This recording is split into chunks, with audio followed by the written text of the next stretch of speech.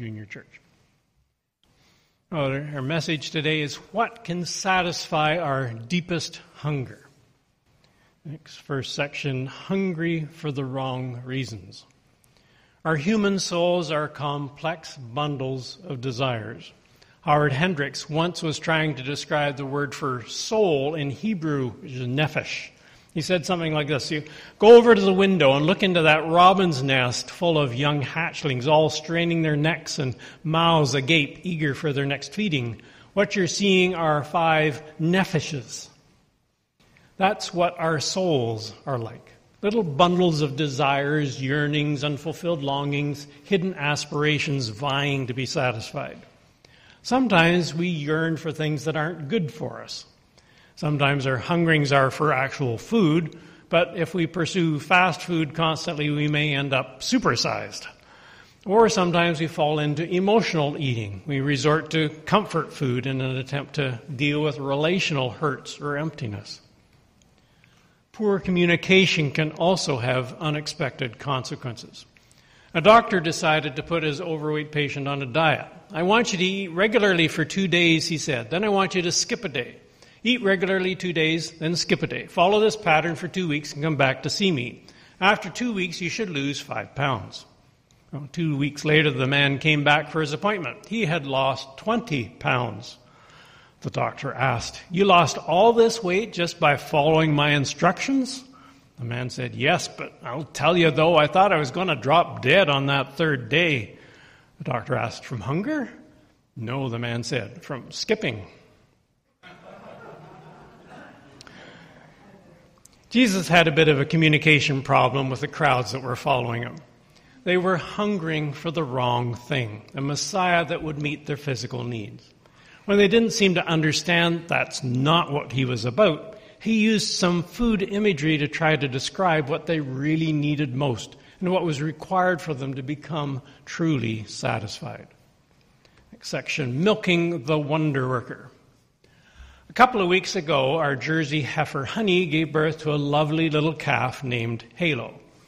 Patty and I obtained a little vacuum pump that hangs from the ceiling and a single milking machine, and we've been getting proficient at milking our cow. So far, we've tried milkshakes and yogurt and butter with the output. For a successful milking of the cow, there are basically 3 requirements. And Gert and Jake are going to set me straight after this, I'm sure. A, get her where you want her. I put on a halter and tie her to the edge of the stall by the hay rack and feed bucket. B, give her what she wants. When I've got the milking machine all ready and my milk crate stool in place, I dump a scoop of grain mixture in her feed bucket.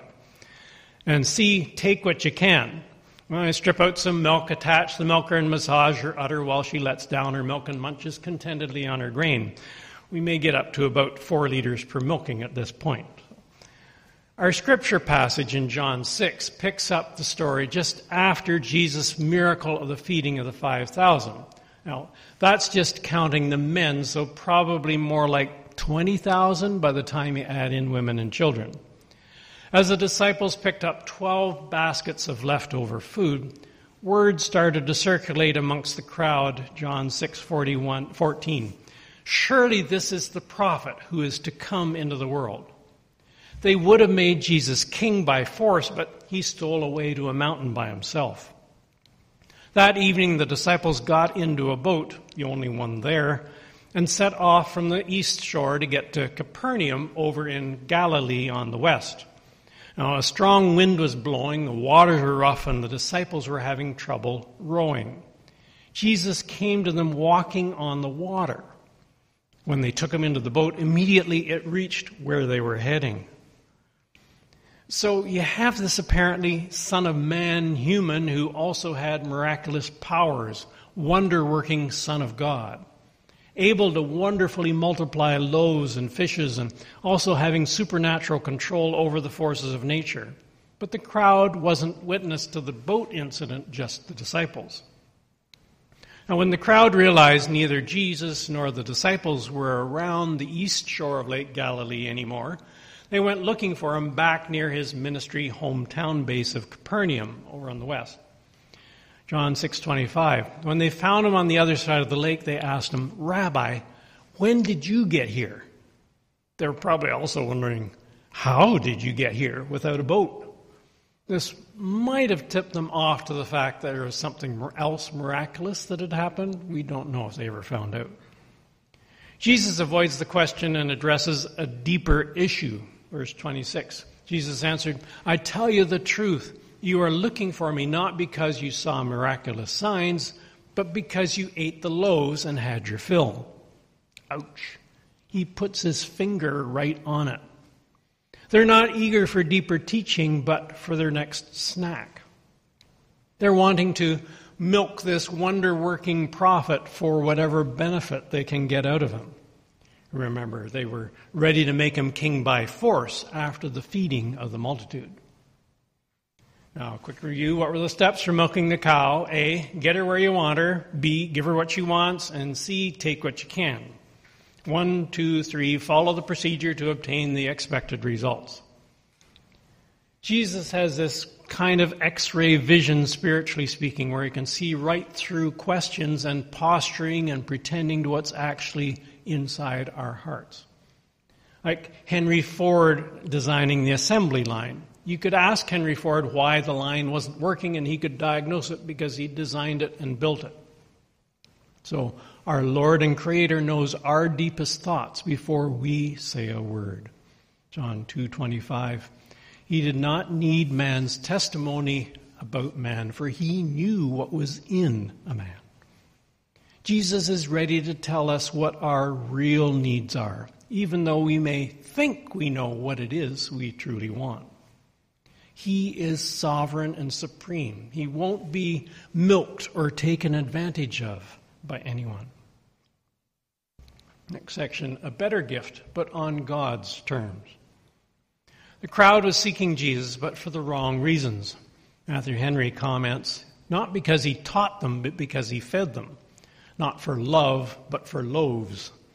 Thus do all who seek in religion secular advantages and follow Christ for the sake of secular preferments. End quote. Why are you here today? Are you looking for a Savior for love or for loaves? Why are you here, really? Is it because it's the thing to do? Culturally, that boat sailed decades ago. Are you trying to please other people, whether relatives or others, trying to look respectable? Are your motivations religious in nature? Do you need a ticket to heaven to be assured of a fire escape? Do you come because you want to enjoy streets of gold when you die? That's not good enough. That's like milking the cow so I can enjoy that homemade butter and yogurt. That's not what Jesus came to give. He won't be milked for a certain product.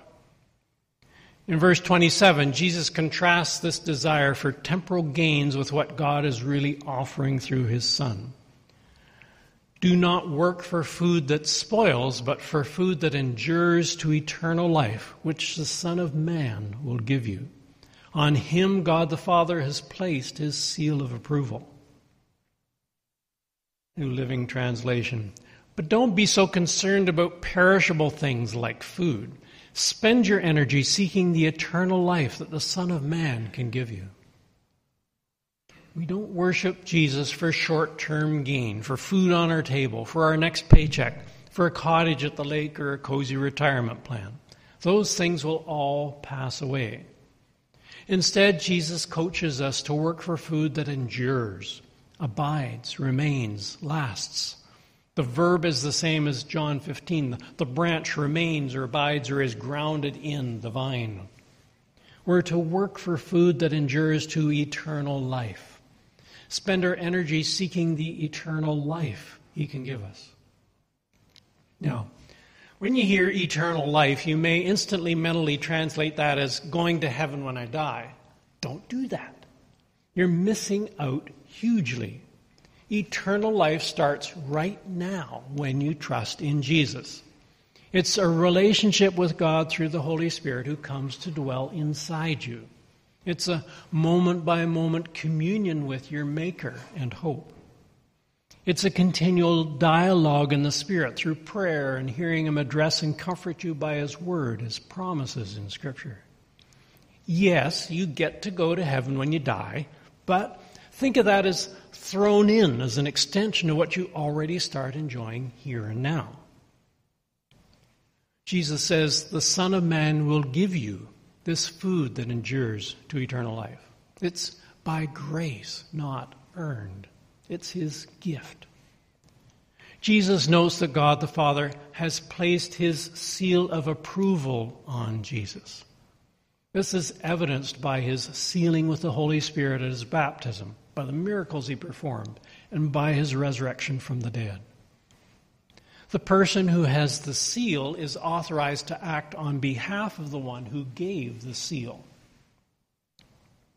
But the crowd is still trying to milk the Messiah to get what they want on their terms. Remember the procedure with the cow? I'm sure you're bored of it by now. A, get her where you want her. B, give her what she wants. And C, take what you can.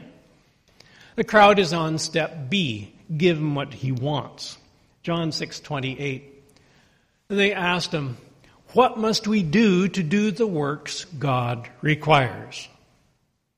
What work is it you want from us so we can then turn around and take what we want? This is the question of religion. Building a self-made ladder in an attempt to reach God. Bringing a sacrifice in an attempt to win God's approval and obtain some kind of blessing. That's how human-made religion works. But nothing we could possibly offer would ever be enough to appease an infinitely holy and powerful God we have offended. He owns the cattle on 1,000 hills. Our very life and breath are from Him. What could we offer to atone for our sins that He does not already have a right to? What must we do to do the works God requires, they ask. Keep all the laws and commands flawlessly? Climb the steps of St. Peter's on our knees one at a time? Give all I possess to the poor and surrender my body to the flames? Nope, it would never be enough. And that's not even what God wants. Jesus explains what God does want in verse 29. Jesus answered, the work of God is this, to believe in the one He has sent. Huh? But that's not work. Precisely. Christianity is not do, it's done. Not what we could ever do to earn God's favor, but what God in Christ has already done to reconcile us to Himself by the cross. New Living Translation. Jesus told them, this is the only work God wants from you. Believe in the one He has sent. Believe. Commit. Put your trust in. Rely totally upon. Yield yourself completely. Surrender. Lock, stock, and barrel. Be all in. Not a head knowledge, a belief that God exists and can do such and such. Even Satan believes God exists, but fundamentally rejects obedience to God.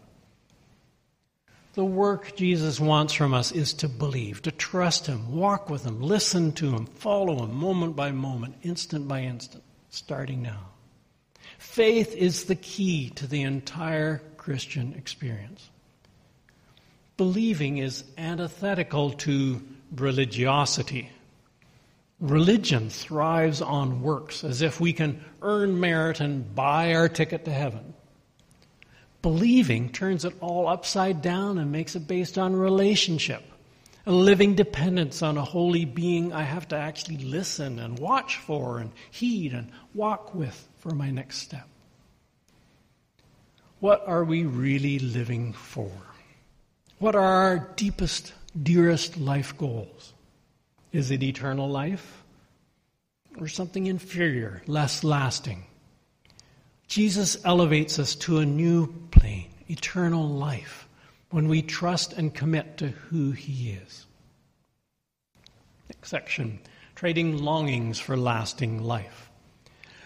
But it would seem from verse 30 that the crowd still hasn't quite got it.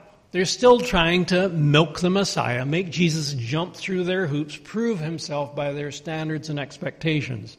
Verse 30. So they asked him, "What miraculous sign then will you give that we may see it and believe you? What will you do?" The irony for the reader here is obvious. He's just performed a major miracle by feeding the multitude. Overnight he walked on water and stilled a storm. Try that sometime. And they're still not satisfied? What more proof do they need? To the doubting, to those who resist entrusting themselves to the Savior, no proof will ever be enough. They go on to point out Moses fed their ancestors 4 whole decades in their wilderness wanderings, as if feeding 20,000 people on one occasion is small potatoes by comparison. Small loaves? I don't know. Can Jesus prove he's greater than Moses? Jesus responds in verse 32, "I tell you the truth, it is not Moses who has given you the bread from heaven, but it is my Father who gives you the true bread from heaven. For the bread of God is he who comes down from heaven and gives life to the world." The manna had to be picked up fresh at the start of each day, and it ceased when the Israelites entered the promised land. Jesus gives life, and not just for a physical being or for a short time. They haven't quite given up on this loaves indefinitely soup kitchen dream, though. Verse 34, "Sir," they said, "from now on give us this bread." New Living Translation, "Give us that bread every day." Robinson's New Testament Word Pictures comments, "Like the woman at the well in John 4, they long always to have this bread, a perpetual supply." Jesus came to give life eternally, not loaves temporarily. What he offers is for the most deep, profoundest part of our soul, that deepest hunger, that gnawing corner inside us that won't be satisfied with anything less. Verse 35, "And Jesus declared, 'I am the bread of life. He who comes to me will never go hungry, and he who believes in me will never be thirsty.'" The phrase bread of life could mean 2 things. Either that it has life in itself, the living bread, or that it gives life to others, like the water of life, the tree of life. Here, Jesus is probably leaning toward the sense of bread that gives life to others. Compare verse 33, the bread of God that gives life to the world. Life that's fulfilling, meaningful, on track. Life that matters in the long run. Life that has an overflow of love and concern for others because it's no longer preoccupied with amassing stuff or awards for oneself.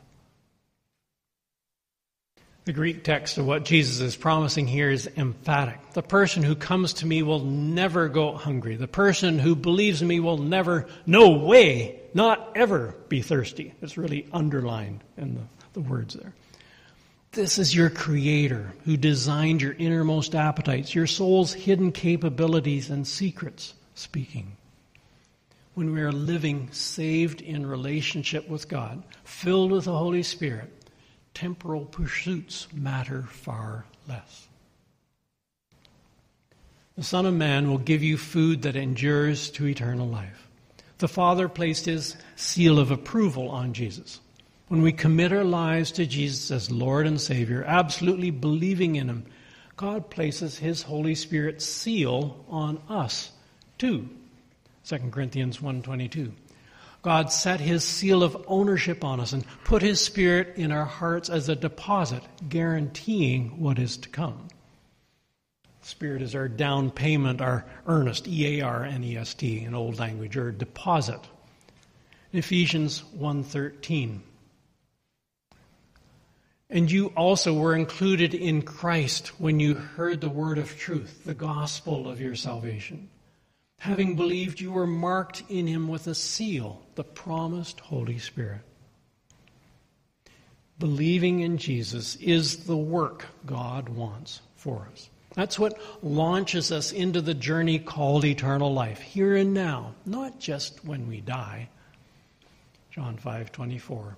Jesus said, "I tell you the truth, whoever hears my word and believes him who sent me has eternal life and will not be condemned. He has crossed over from death to life.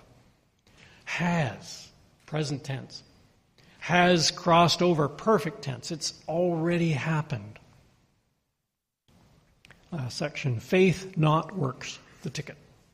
In closing, God will not be treated like a cow to be milked. You kids that want to remember the sermon, just do this, and that'll help you remember the main point. True spirituality is not like a procedure we control where we input certain actions in order to obtain a certain outcome. God is not a vending machine dispensing divine favors based on the nickels and quarters we insert. He has set it all up in such a way that He gets the credit and the glory. It's by sheer grace through the work of Christ on our behalf. Yes, once we believe, the Holy Spirit becomes active and transformative in our lives, producing good works. But those are the result of salvation, not a means of buying it. Concerning the relationship of faith and works, you maybe heard it said, it doesn't matter what you believe, it's how you live that counts. A.J. Gordon encountered this philosophy one time as he talked with a fellow passenger on a train. The man believed he could get to heaven by his good works. Pointing to the conductor who was making his way through the coach, Gordon asked his new friend, "Did you ever notice how carefully he always examines the ticket, but takes no pains whatever to inspect the passenger?" The man immediately caught the significance of the question. He had just been saying that God was interested only in what we do and not in a little bit of theological script called faith. You see, continued Gordon, the passenger and the ticket are accepted together. If he doesn't have one or has the wrong one, he will be asked to get off the train, no matter how honest he might appear to be. Just as the ticket stands for the man, faith stands for you. Thank God that the ticket of faith was purchased at a great price, but not by you or me. Have you claimed your ticket? The journey of walking with Him by faith starts right now. Let's pray. Lord Jesus, we have spent so much time and energy running after food that spoils, that doesn't last. Forgive us for our wrong priorities. We recognize you are the living bread, the bread that gives life in abundance. We need you in our lives. We want that eternal life you promise. We yield to you now. We receive you now to be yours today and tomorrow and always. Strengthen our faith when we falter and hold us close to you forever. Thank you that in you we have already crossed over from death to life. Help us share that good news with others who are hungering and thirsting. In Jesus' name, amen. Well, let's all stand as we're able, please.